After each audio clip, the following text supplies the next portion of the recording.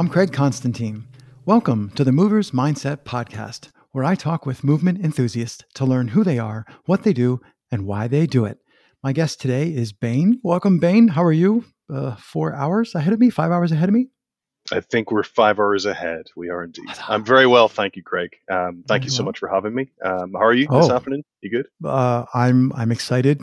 You've been on my list for a while. People know that I have this list. It's only got like 300 people on it. You've been on my list for a while. We first met I looked it up, 2016. I won't pretend that I didn't look it up, at a parkour event. I'm guessing this is going to be a pretty parkour heavy podcast. If you don't know who Bane is, I'm sorry. We were making a joke. You can find him online at I don't think so. No way. And generally, this is the only chance you're going to get to hear from him. We had a chance to talk. Part of the reason I love doing this is we get to have a conversation before I press record, and we often get to have conversations in advance. So 2 weeks ago we were talking, and we started talking about a bunch of things, but I really feel like the good stuff was when we were talking about training alone. I mentioned before I hit record that I actually believe most of the training that happens like in the world is people training by themselves. I mean, maybe they're friends with them, but it's really that one person who goes out there and they have a mission or a thing or a question or something. And I know that we all are used to talking about training indoors and training in groups and building community and all these things. But when I started to learn more about how you train in the past and how you've continued to train, that idea of talking about training alone really seemed like a great place to dig in. So I warned people I ramble. I'll just make it into an actual question. So tell me about, like, you're still physically in the same place where you've always done parkour. Like this has been your home for a long time. And one of the things I asked you before was, how has your pursuit of like what you go out and do changed over the years? What's it like to be training in the same spots? I don't want to date you by saying how long, so many years later. I've been in this city in Belfast in Northern Ireland for probably about 15 or 16 years at this point.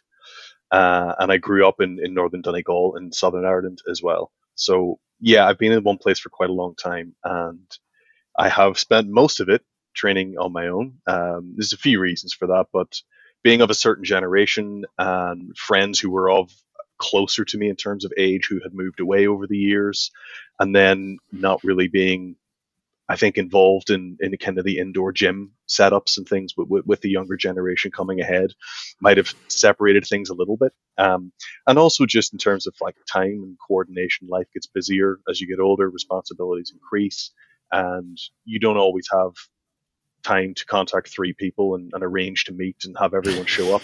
Sometimes it's easier to go, I've got 30 minutes before I have to be somewhere. I can go out and do this now. Or I've got 2 hours and I can go out and do it myself. So being autonomous kind of helps drive my training, I think, because there's no hurdle or barrier to go, I really need to get out there and do it with people. That sort of helped. But I think one of the main things that I find it's kind of strange when it comes to parkour community and things that I've known and that I've enjoyed and of course benefited from over the years is the social side of it. I've met wonderful people. I've had the most incredibly hospitable people help me out in London. But I don't love traveling like most parkour people that I know do. I really don't like traveling, actually. And I also don't spend a lot of time traveling to large groups and jams in that sense as well. It feels like for me, so used to being on my own, it feels like being a skater in a crowded skate park, where, everyone's using the ramp and I'm kind of going, when do I get to drop in here? And you have to think about the etiquette of everybody else. So when you're on your own, you've got the space to yourself and you're having an interaction with an environment, a space, or an obstacle. It's completely exactly the path that you want to take, and you don't have to worry about breaking up your movement or reducing your goes to allow other people to get in. Do you find that I'm going to say that's a theme in your physical activity? Is a theme? Did you, looking back, do you now see that was something that you did before parkour? Like, so maybe you were a runner or actually a skater. Were you always that way? Were you always the kind of person who wanted to pursue physicality by yourself, or were you used to play team sports? Or I used to rollerblade. You're correct. I got into parkour actually through aggressive inline skating, and it was a little different there. I actually did. I grew up skating with people. Now I grew up, like I said, in rural Donegal in the early '90s, born in the '80s, but there were like four people in the town who skated, or five people, and only two of us were rollerbladers. The rest were skateboarders, and the famous rivalry did not exist. We all skated together. We knew our own. So I actually did. I used Team to skate with wheels, right? people all the time. Yeah, exactly. We all had wheels, and that's what united us, and it was amazing. And we ended up, the skaters, the bladers, I should say, used to take off their skates at the end of the day, and try jumping onto the handrail that they found really hard to do when you were wearing blades because of the weight, and you were Mm, so much lighter, and you could kind of glide onto the railing. And movement's always been central to my vocabulary. But after the change to parkour, my earlier years were spent training with people a little more. I was always geographically kind of segmented. When I started, there weren't really many people in the country who did what we do, and we were all united by internet forums back then as well. And I'm not talking um, PK.net or Urban Free Flow yet. At this point, it was kind of like there was a site called Parkour Ireland, run by someone in Dublin, some original kind of old head people, and we used to talk on that. And when we showed up for their first jam after a year and a half of talking online, that's why my nickname is Bane. That's why I'm still known as Bane. Most people have never been introduced to me any other way, because when you met up at that gathering, it was yeah. easier to say, All you knew was the handle, "Hey, right? it's Bane." It's not, because if you said Colin, they'd look at you blankly, and then you go, "Oh, it's Bane. Oh, I know who you are," and vice versa. Everyone works off nicknames. So I know there's a lot of people in the community who kind of look down their nose a little bit at screen names, and why don't you Yeah, just it's not use a your thing real anymore. name? And It's not a doesn't seem thing. to be. Yeah. But it's not new. Nicknames. People have had nicknames for a hell Yeah. of a long time, and that's as rich as I get with it. So I would have gone, and I would have traveled a little bit from Donegal up to the big smoke, the big city, so to speak, and it was a really thriving scene back in like 2006 and 5 and 7, around about there. Um, there was a lot of people. Waterfront, the Lanyon Place waterfront area in Belfast would have been probably one of the most widely attended areas.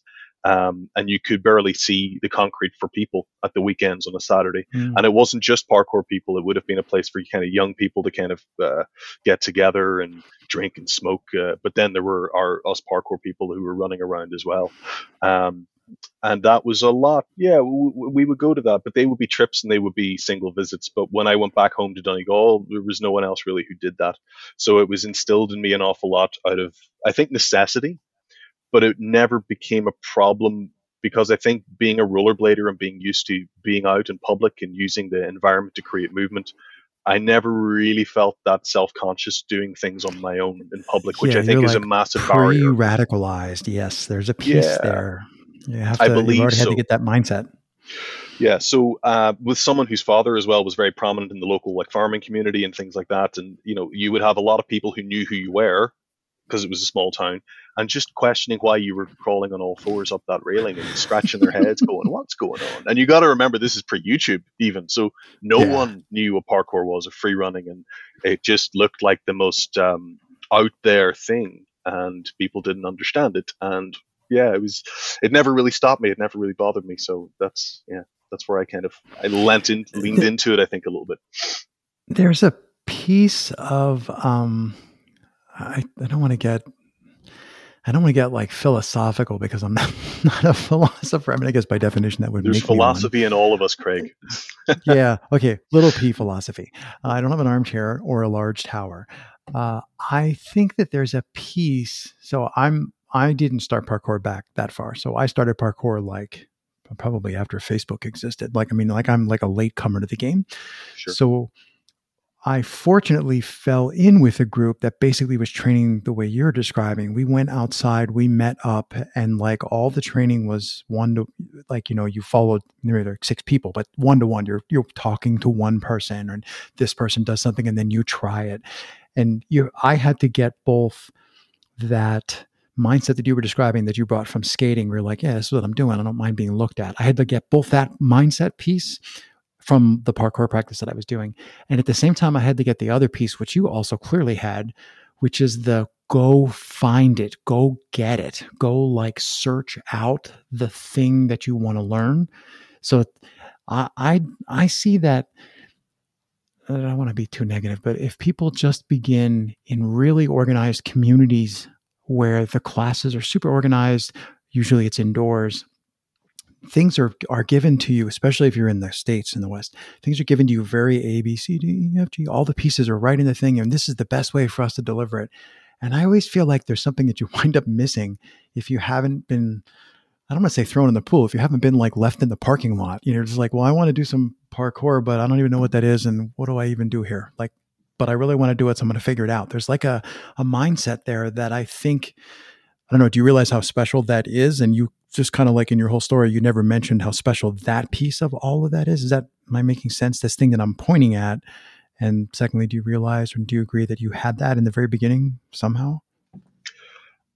I think I had the parkour vision that everyone likes to talk about because I also came from rollerblading, and it's not just parkour vision, it's movement vision, it's creation vision, it's looking at architecture and using it to create movement, whether that's jumping down a stair set, grinding a rail or a ledge, or whether it's doing parkour movement through that. I definitely had that, but I also don't. I wouldn't have asserted that it was that unique in our game because that's what our game is entirely about. Everyone who does parkour has or develops that vision. And I think it's you go to a spot and every single person will be using it slightly differently. Everyone will line up for the big cat pass or the big running pre, and But when you are there in a group of people, and whilst I train on my own, I have trained in groups in the past and in large groups. You do see people get very creative, and some people lean into their strengths and move in a way that's conducive for their body type, their body shape, their age, their power. And it's beautiful seeing how people naturally gravitate towards a certain type of movement to, I guess, accentuate all of their strengths. Um, and it's lovely seeing that when it happens as well, because there are certain movements that I always look at. I think they're called like coffee grinders. A friend of mine, big shout Mm. out to Pickles, a parkour guy from around here, who was talking to me the other day and told me the name of a coffee grinder. I knew the movement, but I never knew that's what it was called. There are things like that that I'm not really good with because I've got quite long legs and a long torso and long arms as well. But people with that shorter torso, shorter legs tend to be able to send themselves into like pommel horse stuff on walls almost a little Mm-hmm. easier, and that doesn't come naturally to me. So I always love looking at that.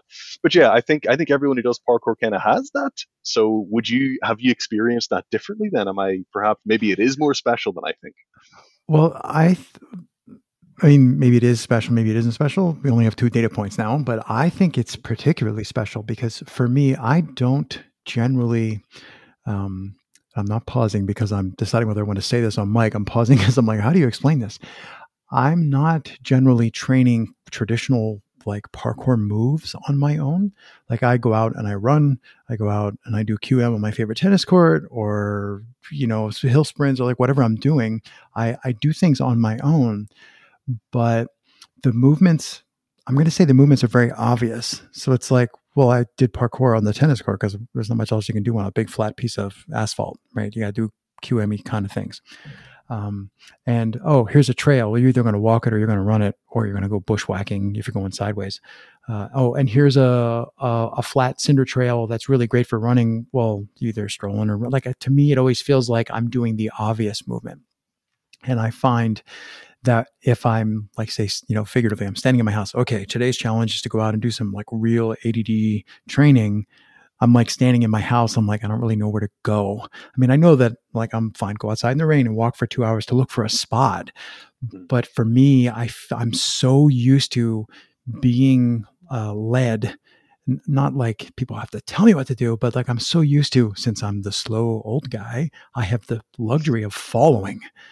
And that, like, I didn't realize that was a thing that I was leaning on, that it's not easy. Like follow people who are better than you. That's a really good workout for years. But there's a piece there that I didn't get, or that I should work on now, or that I got but dropped. I don't know how to word that. But there's this piece of this. It's not quite that I have unknown unknowns. It's not quite that I'm not a self starter because I know how to find unknown unknowns, and it's just this. There's something different about, and maybe it's just my environment. Like I live in a pretty relatively rural area, so like if you wanted to do reverse QM up a set of stairs, I'd have to think about where there's a good set of stairs within a mile of my house. Like it's just not that kind of environment.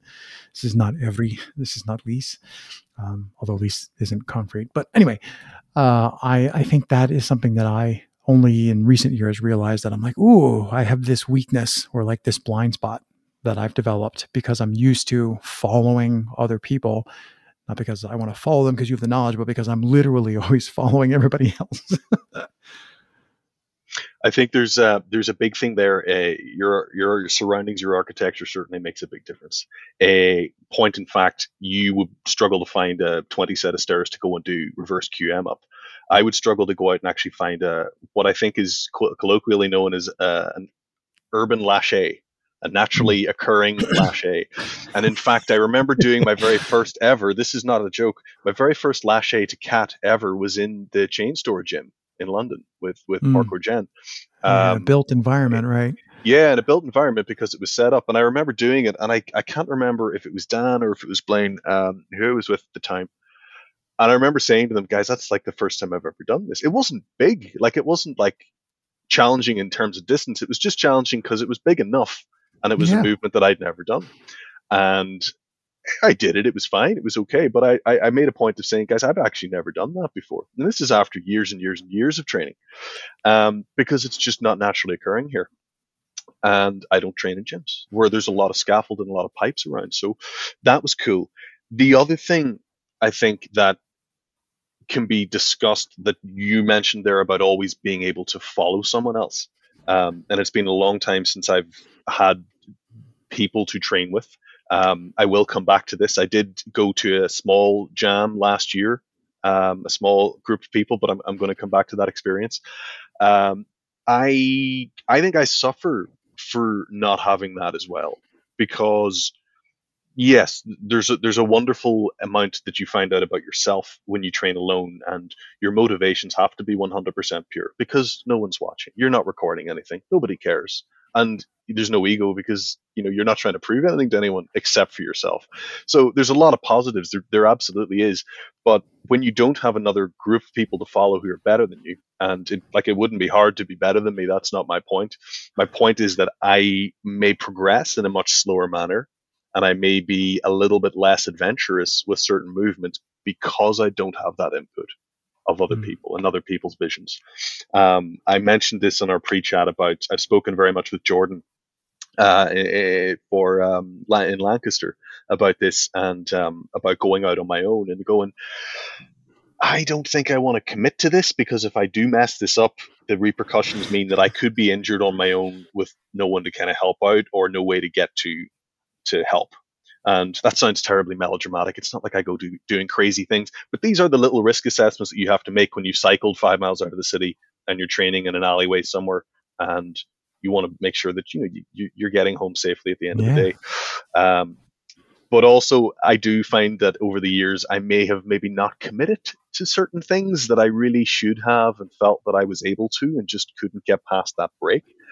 And consequently, I've spent the last few years actively going and trying to do little things that they're not like massive achievements, but they are small things that I've always had a little fear about locally. And I go around ticking off a little checklist uh, Mm. of things that I've always wanted to do and building new ones as well that are building on the experience of the last time. I'm very methodical in terms about how I approach things, and perhaps too much so.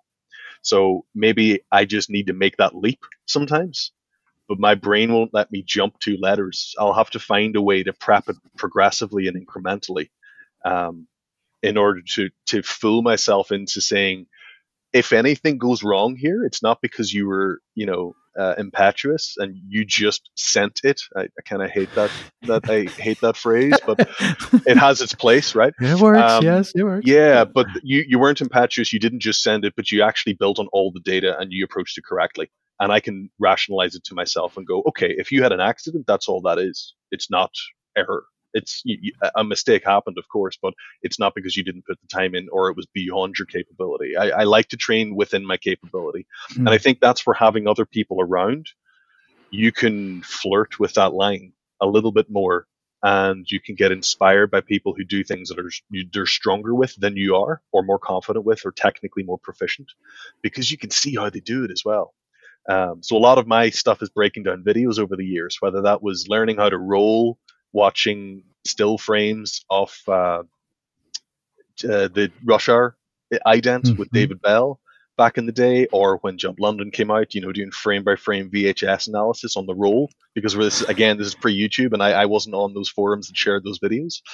Um, I would have done an awful lot of that kind of video breakdown. So when you can see someone else and it's actually live and you can do the other angles, I feel like it's a wonderful way to learn, and maybe it might encourage me to progress a little more or push that envelope a little bit more that I may not be just as confident with doing on my own.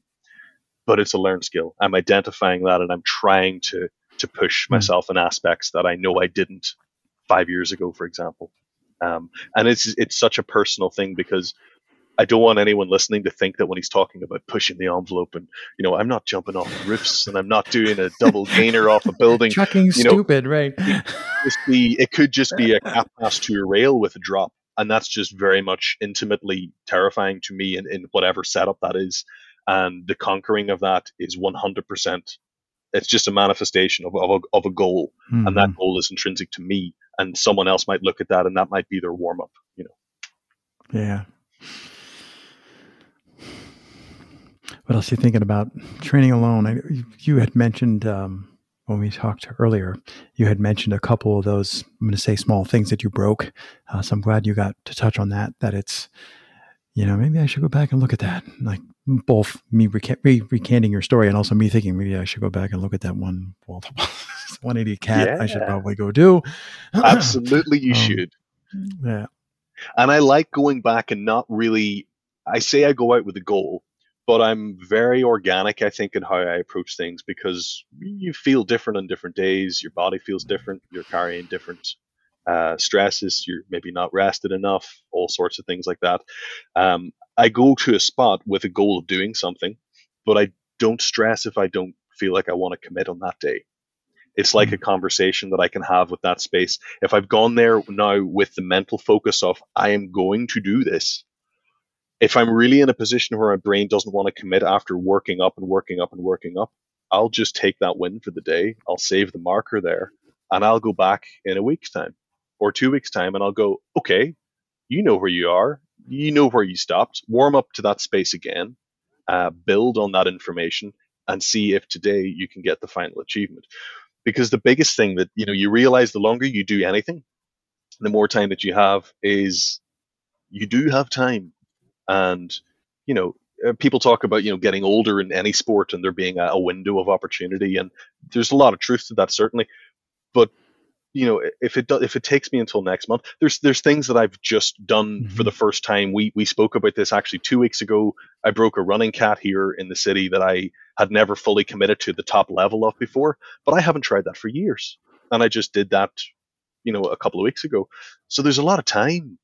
I'm not worried about breaking it in one session or two sessions, and I'm not worried about forcing it and making it happen because I've set myself a goal of doing it this weekend.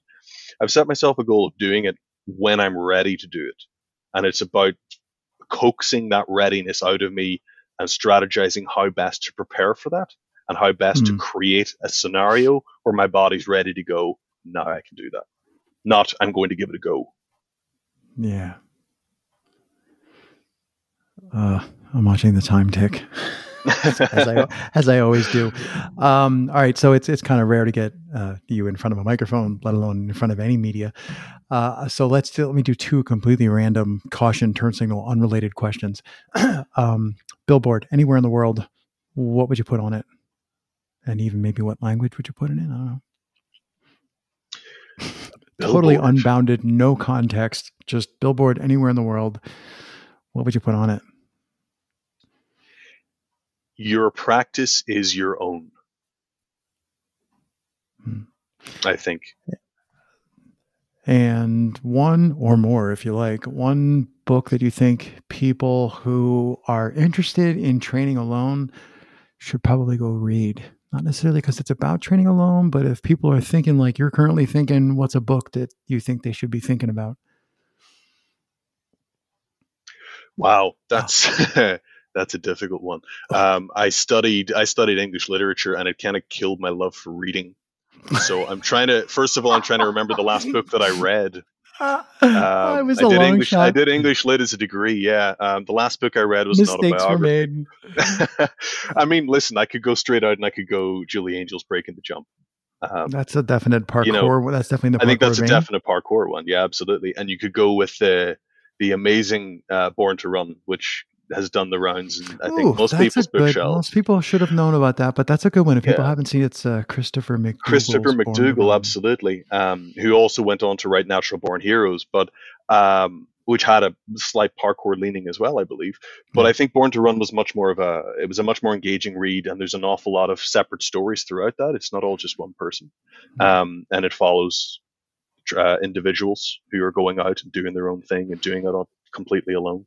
Um, I think that's a it was an interesting read whenever I did it. Anyway, Absolutely. yeah. That's an excellent book reminder. That's a good one. All right. I will just say, and of course, the final question, 3 words to describe your practice. So I had thought about this, and I was just going to go I think, pretty mainstream with it. I'm going to follow the brief. I'm going to go with personal. I'm going to go with sustainable, and I'm going to go with flexible.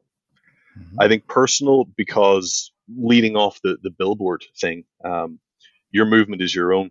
It's so personal, parkour, I think. And whether you're watching people doing 15-foot rooftop jumps in Hong Kong, star stuff, and amazingly visual and challenging physical things, or whether it's the simplest mental challenge that someone may have uh, in a back alley in London or something like that, your movement is very much your own, and your challenges are intrinsic to yourself, to what you want to achieve, to what you're capable of, and also how long you've been doing something, and you can still find your way to trying new techniques and doing new things that you'd never done earlier in that. So yeah, that's personal. In terms of sustainability, I try and keep my aura in. I try and train pretty regularly. That training deviates from parkour. I kickbox, I long distance swim, I free dive, I cycle, I do play tennis, do a lot of different things to try and make sure that I'm sustainable in my training, and it's not all high impact, and it's not all high stress. And in terms of flexible, I don't sweat the small stuff anymore in terms of programming and training 5 or 6 days a week. And I'll get sessions in when I can. I will train parkour as regularly as I can technically, but equally, if I want to go into suspend my body in water and do a couple of kilometers in the ocean swimming, I'm getting some nice steady state cardio. I'm getting some decompression. I'm getting a activity in a different way too. So yeah, my training would be flexible, I think, as well. Terrific, as I say all the time. Bane, thanks so much for dropping in, for taking the time, for unpacking, for putting up with my rambling. And I'll just say, I hope you have a great rest of your evening. Good luck with the rest of your work week, and have a good weekend. Craig, thank you so much for having me. It was lovely speaking to you, and hope to again at some point as well. And thanks everyone for listening. Bye bye.